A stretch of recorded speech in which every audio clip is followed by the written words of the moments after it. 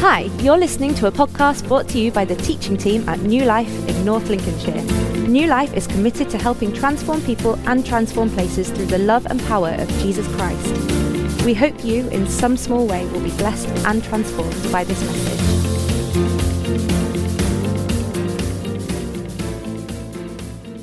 So yes, we're in our money series, and Sam kicked us off by talking about camels, and then Elena followed on and talked about donuts last week, and I am talking today about mites. Not the itchy type that makes your skin crawl, but some denomination of money that depicts the smallest amount that was around in Jesus' day. It wasn't actually called that in Jesus' day. It was called that in the King James Bible, but we've kind of latched onto that and called it the widow's mites. And so I am talking about that today. 2 small copper coins and the lowest value in Jesus' day.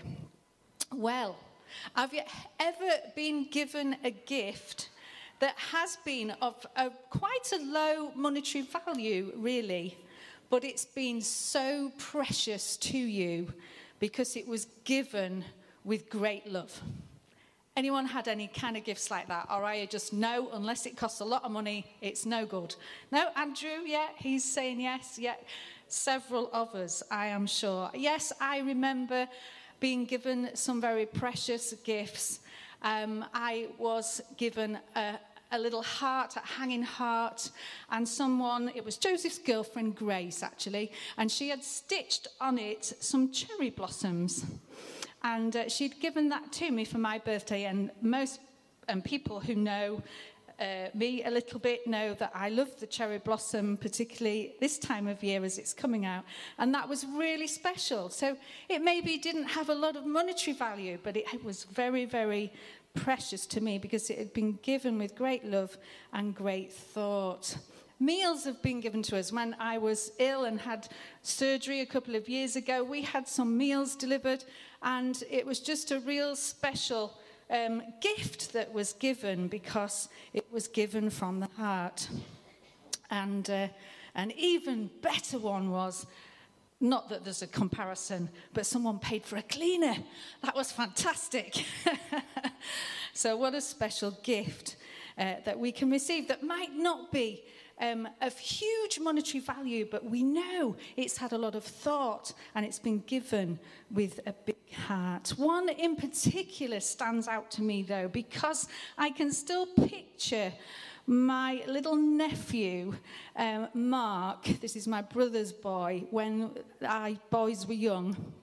And we would go and visit them. They've always lived a long way from us. But we would have some holidays together because he had 2 boys, I had 2 boys. And so they used to have some great fun together when they were little. And we went down to see them in Cornwall. And my little nephew, Mark, as we were leaving, because we don't see them that often, we'd been with them for a week, we were just getting in the car, and he came running out at the top of his speed as fast as he could with great enthusiasm and determination to catch us before we set off with a picture that he'd drawn of us all together, because he appreciated the fact that we'd all been together and had such a good time. He appreciated our relationship, and he wanted us to know that and to show that to us. And that has stuck in my mind because although it wasn't of great value, was it? It was of huge value as regards to the heart and the passion that it was given. Well, we've got a story today about a woman in the Bible who was showing that same kind of heart and that same kind of passion. And she is a widow, the widow who gave the 2 mites, the 2 small copper coins. And we're going to read that story in a moment. I just want to say a little shout out to some of the senior single ladies who are in our congregation. Some of them are here today, and we just acknowledge you. And some of them are watching online. And I just want to say hi to our mums, Jean and Janet, and to Betty as well. And I want to tell you, Betty, if you're listening, I hope she's listening, because sometimes she gets distracted, but my mum says she will be listening on the phone. What she does is, my mum gets it on her tablet, and Betty doesn't have a tablet or internet, so she gets on the phone and listens on the phone as my mum is, it's like, you know, Secret Service stuff or something, I don't know. But they managed to do it. So if you're listening, Betty, I want to tell you that I'm wearing my pink shoes that were from the charity shop in honour of the cherry blossom. All right, she'll appreciate that. But we just honour some of these women, don't we, who are faithful, who are committed, who continue to love Jesus and love us as a church as well. So a big shout out to them. Let's just pray together before I just read this story to us. Lord, we just ask that what we share together today would be a reflection of your heart, of what you want for each one of us, how you want us to handle our money, and how you want us to just consider what we do with it and how we honour you. Lord, we pray that anything that is causing us difficulty, that you would help us overcome those difficulties, and Lord, you will help us be in a place where things are in right alignment regarding money in our lives. In Jesus' name, amen. So the story is in Luke 20, and we pick it up. It starts off in Luke 20, and we pick it up at verse 45, and then we carry on into Luke 21 to verse 4. Some of it will come on the screen but when we get to chapter 21, but I'm going to start from 20:45. While all the people were listening, Jesus said to his disciples, "Beware of the teachers of the law. They like to walk around in flowing robes and love to be greeted with respect in the marketplaces and have the most important seats in the synagogues and the places of honor at banquets. They devour widows' houses and for a show make lengthy prayers. These men will be punished most severely." And then as Jesus looked up, he saw the rich putting their gifts into the temple treasury. He also saw a poor widow put in 2 very small copper coins. "Truly, I tell you," he said, "this poor widow has put in more than all the others. All these people gave their gifts out of their wealth, but she gave out of her poverty, putting in all she had to live on." Jesus called out on this occasion those that were looking like they were doing the right thing and being the most generous, the seemingly most important and the most impressive. And in true Jesus style, in the topsy-turvy kingdom that he rules and reigns over, he said, "Whoa, hang on a minute. This woman has actually given more than all of these who are parading and who are promoting themselves because they've given great amounts." And he highlighted the person who truly was giving with real passion and really where the real treasure was to be had. He highlighted the widow who just gave 2 coins, the smallest denomination. But he highlighted her because she had given from her heart. Nicky Gumbel used a quote in his Bible in one year. The other week I noticed it. It says, "God's not interested in the size of your wallet, but in the size of your heart." You see, we can have a tiny wallet, a tiny bank balance, a tiny income, but have a huge heart. Or we can have a huge wallet, a huge income, a huge bank balance, and have a tiny heart. And what impresses God the most, clearly, is the person with the huge heart. What was it then about this widow that made her that morning get up, go, and give to the temple? These were her last coins. This was all she had to live on, is what the Bible tells us. Well, clearly, she was a woman who had got her priorities right. She wanted, first and foremost, to do what was right before God. She had chosen that she was going to put God first.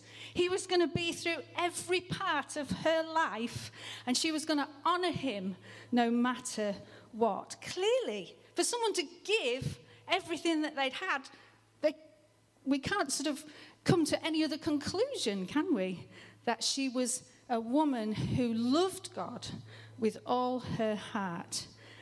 And she clearly knew that everything is the Lord's. The earth is the Lord's, and everything in it, as Psalm 34 tells us.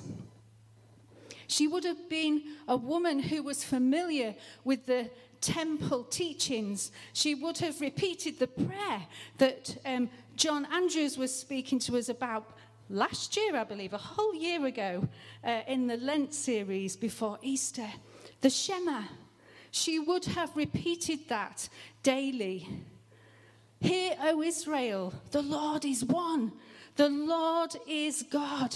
Love the Lord your God with all your heart, with all your soul, and with all your strength. The first commandment, to love the Lord with everything that we have and everything that we are. Put him first. Have him as your top priority. Have him as priority in every area of your life. She was a woman who clearly had got her priorities right, whose priority was to love God first and to honor him and to worship him, regardless of what was going on in her circumstances. Wow. She's an incredible example, would you agree? And someone who maybe most of us really would struggle to live up to. But Jesus is picking her out. Look and learn, he says. Look and learn. Here is someone to take notice of. Secondly, she would have been a woman who would have also have adopted good, godly practices. She would have been someone probably who has done this for many, many decades. Week in and week out, she just continued to be a faithful woman, fulfilling her commitments, outworking her faith. We heard about that in the Bible story this morning. Putting her faith into action. She faithfully fulfilled her commitments day in and day out. And money, giving her money as part of that faithful commitment, was just one of the ways, I'm sure, that she had developed faithful, good practices. She didn't give up when things got tough. She determined that even though things were tough, she was going to keep on doing what she knew what was right. She just kept on going. Faithfulness and commitment can be so underrated, can't it? But they are so, so important in society and in our walk with God and in our outworking of our faith. She had adopted faithful, committed practices. And so it was just second nature for her to get up, even though this was the last that she had to live on. But she was going to go and she was going to give. Challenging stuff, isn't it? She was seeking to honor God first and foremost. And she was willing to keep doing what she knew the right thing was to do. I'm sure then, thirdly, that she had a right perspective about her money. So here was a woman who had put her faith and her trust not in her money, but in the God whom she loved and whom she served. She'd got her perspective right about actually who provides. She knew it was the Lord our God. The Lord is one. He is king. He is ruler. He is sovereign. He is the one who holds all this world together. He is the one who gives me life, who gives me breath. He is the one who owns all this earth, all that I have and all that I am. And actually, he's the one who provides. He's the one who gives me the ability to earn the money that I do receive in order to meet some of the needs that I have.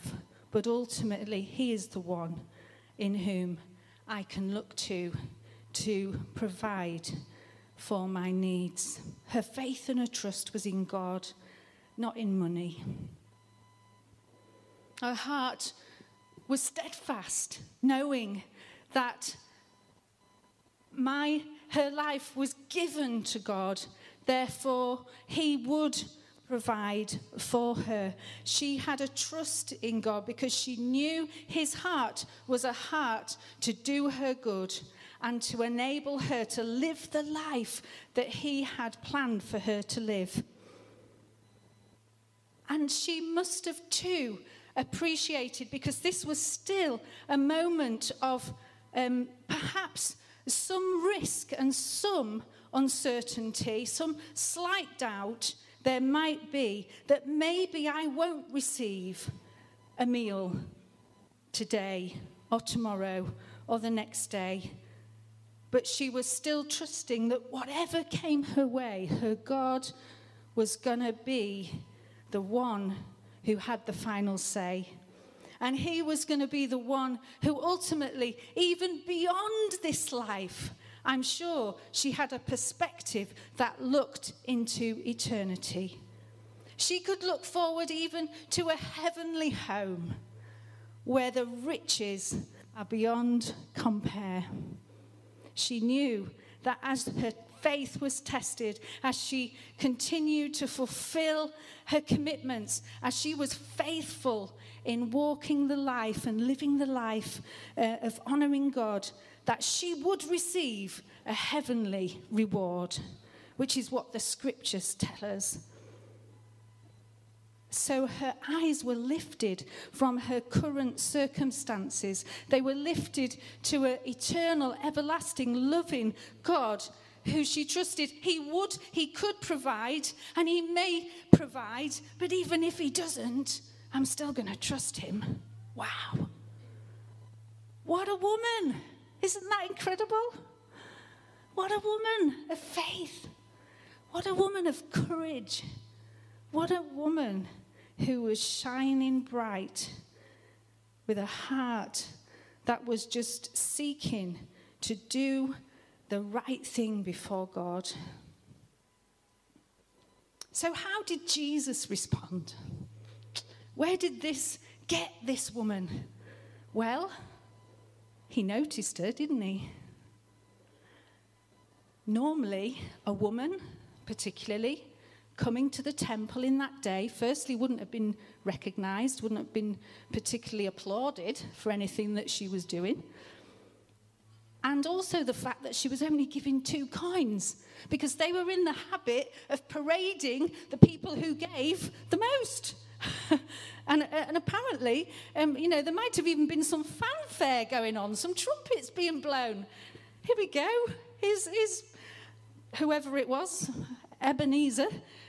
Here he comes in his flowing robes. Let's give him a fanfare. He's got £60,000 to put in the offering. He was a billionaire anyway. So, I mean, it was a big amount, but it wasn't that much to him, really. She, nothing like that. 2 little coins. There she was. Her last money. I'm going to just trust God anyway. I love God. He loves me. I'm going to trust myself to him. Clink. But the fanfare happened. The fanfare happened in heaven. The fanfare happened in Jesus' heart. He said, I've noticed you. Look at this woman, he said to the disciples. She's the one to be applauded. She is the one who has made heaven rejoice and heaven sing. And no doubt, when she did finally get into a heavenly reward, whoa, what a party they would have thrown for her. She got Jesus' attention because her heart was sold out for him.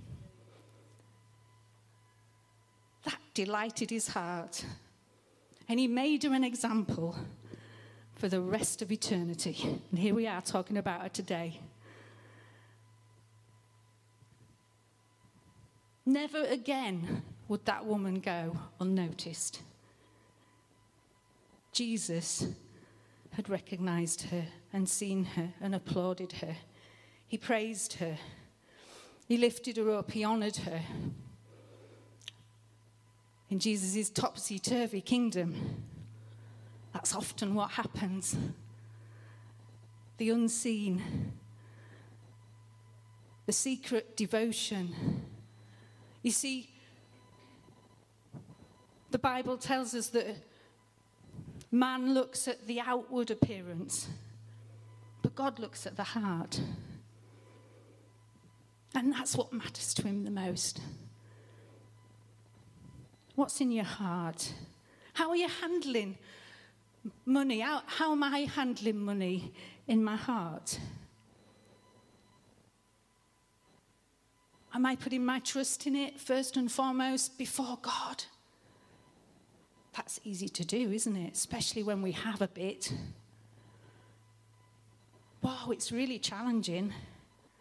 But we need to address our hearts and we need to assess what's going on and surrender our hearts and the things that are close to our hearts.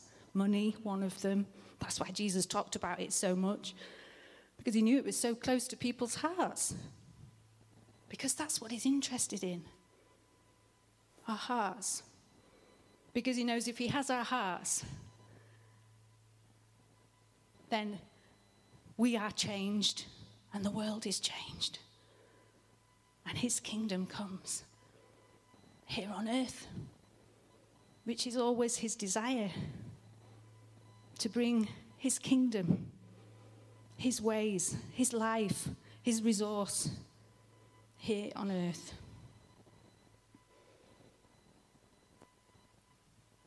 Did she get another meal? The Bible doesn't tell us. But what do you think? I do too. Jesus couldn't have pointed her out, could he? And then left her to die without another meal.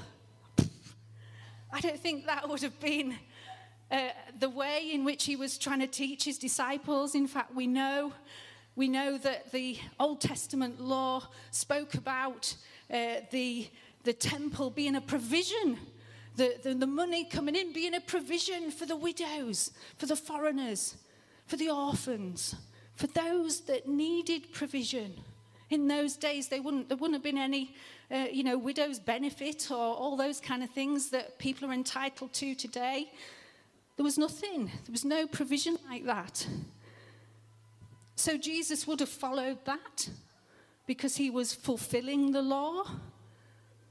And then we see that he even resourced widows. He brought a woman's son back to life again because he was her only son, and he would have been the person bringing in the income for the household.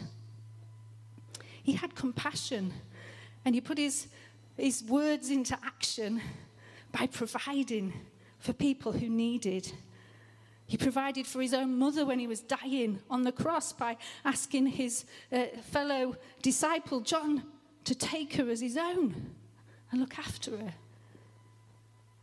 And then we see the disciples in the Acts of the Apostles, some wonderful, wonderful stories of how they, as a church, they provided. They set up tables and they served meals like we do at Open House. And they set up people who was designated to serve meals to the needy, to the widows particularly, those who had nothing in that day. So I think, Celia, they gave her a meal. They sorted her out. They gave her some resource. And that's good, isn't it? And that was right. And that was proper to do. But the fact is, this woman did it without actually knowing if that was going to happen. She had that much honor and love and faith and trust in God. She just wanted to do the right thing. How amazing. So what about us? How can we respond? What should we do in order to readdress perhaps our priorities, put in place good practices, and have a right perspective on money before God? Well, I want to encourage us that when we give, that we make sure we engage our hearts and not just a few sort of taps on a computer. If you give by standing order, that's fantastic. Giving here into the local church, that's part of God's plan so that his kingdom and his word can go forth. There are other places you might give too, into things that are building God's kingdom. But I want to encourage us to make sure we do it with our hearts. Make sure we have a desire to bless God, to please him, to give him something that really shows that we love our relationship with him, that this relationship with him is the most important thing that we could ever have and enjoy, and that we're actually going to trust him with our whole lives. And what I give is actually showing you that my trust is not in my money, but it's in God.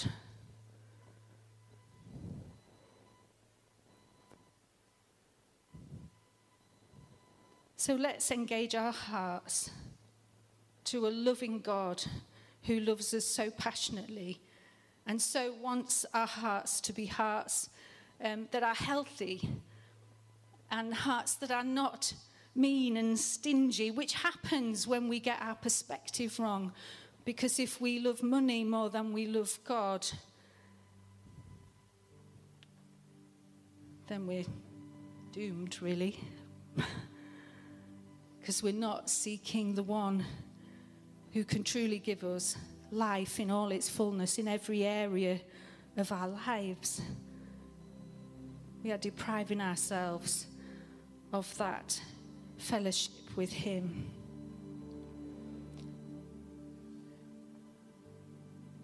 I want to encourage each one of us to offer everything that we have, every area of our life. Surrender it to God. All our resource for his kingdom. Now, that doesn't mean that we're all called to give our very last coins in every offering that comes round. But we are called to surrender and to offer every part of our lives before God. To say everything that I am, all my capacity, all my capability, all the ability that I have to earn, all that I've got in my savings, all my income, all my, plan for my future, my pension, all those things, my house, whatever I've got. You've given it to me, God. You gave it to me. I wouldn't have it if you didn't allow it in my life. And so it's yours. Whatever you want to do with it, God, lead me, guide me. Let me not have a heart that is hanging on to those things. And therefore that's hindering my relationship with you, because if I'm hanging on to that, I'm loving that more than I'm loving you. And that ruins everything. Help us, God. Let's thank God that he provides for us and trust him with our needs. As a church family, I love the fact that the New Testament was providing for people in need. And that's what we're meant to do as church. We're not meant to be a community of fear, people living in fear. That I've got to hang on to this, because if I don't have this, I might not have anything.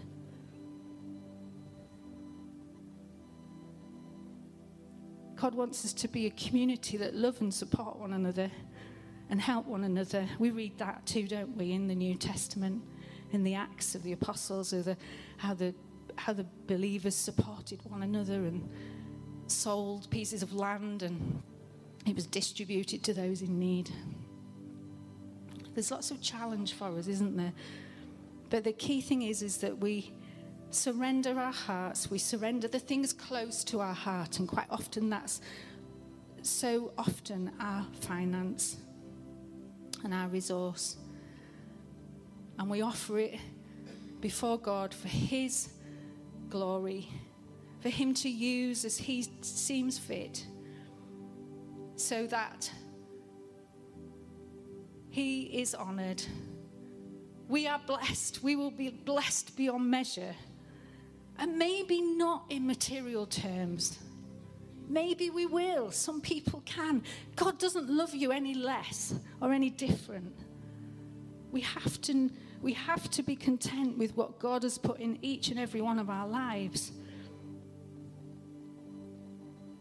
Some are maybe called to have 6 or 7 houses and to make money. And some are called maybe just to rent a flat and to hardly have any extra money. But the key is what each person has in their heart about what they've got. How are they handling what they've got? For that person who's got a lot, like Sam said right at the beginning, it can be hard because they've got a lot more to think about. But it can be good as well, so good. Because that can be such a blessing and a resource in so many different ways. God doesn't love us any different. He loves us all the same. Look how he applauded this woman who was at death's door. Because he was looking at her heart.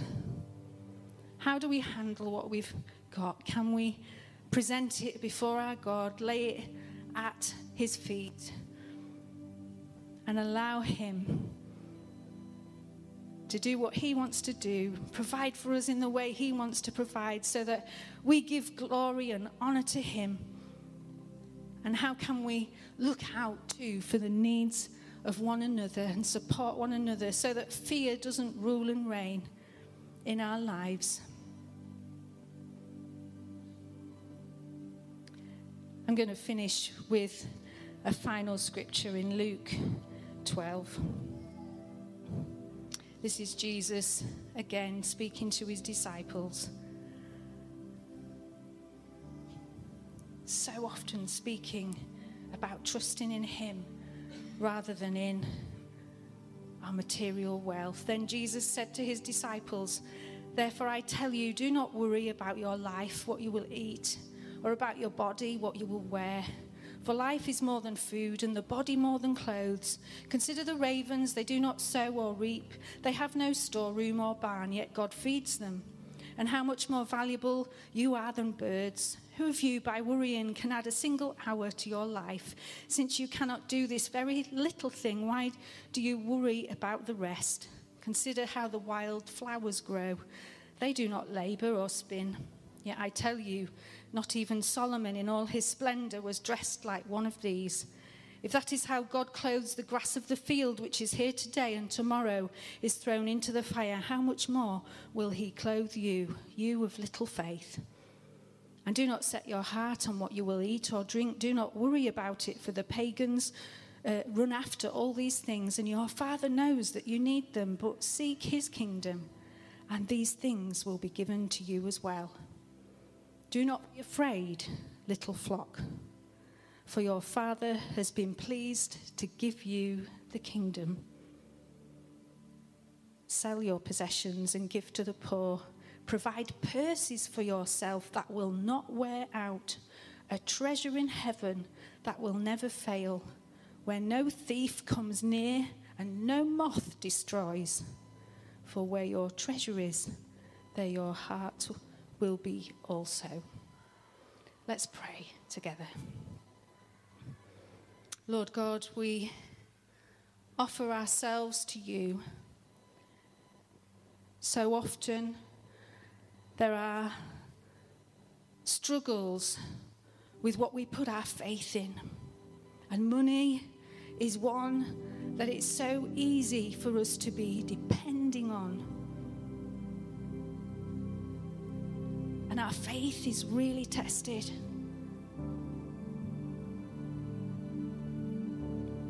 But we want to be a people whose faith and actions match up, who can really put our trust in you, and with all the resource that we have, that we can offer it to you as part of our worship, saying whatever you want to have done with it, Lord, have your way. And may your kingdom come here on earth. Thank you that you want to give us your kingdom. Thank you, you want to see your kingdom here on earth as in heaven. And we haven't seen hardly anything of that yet, but we want to see more. And so, Lord God, we want to be people who align ourselves with your heart. Give us hearts, Lord God, to please you, to bless others. But help us, Lord, with our struggle too. But may you be glorified. As we give what you ask us to give, we recognize we are all at different stages along the journey. But Lord, may we give what you've asked us to give, and give it with a big heart, wanting to bless you and wanting to bless your kingdom. We ask these things in Jesus' name. Thanks for listening to this message from New Life in North Lincolnshire. To find out more, do visit us online at newlifechurch.uk. Or why not pay us a visit? We'd love to see you.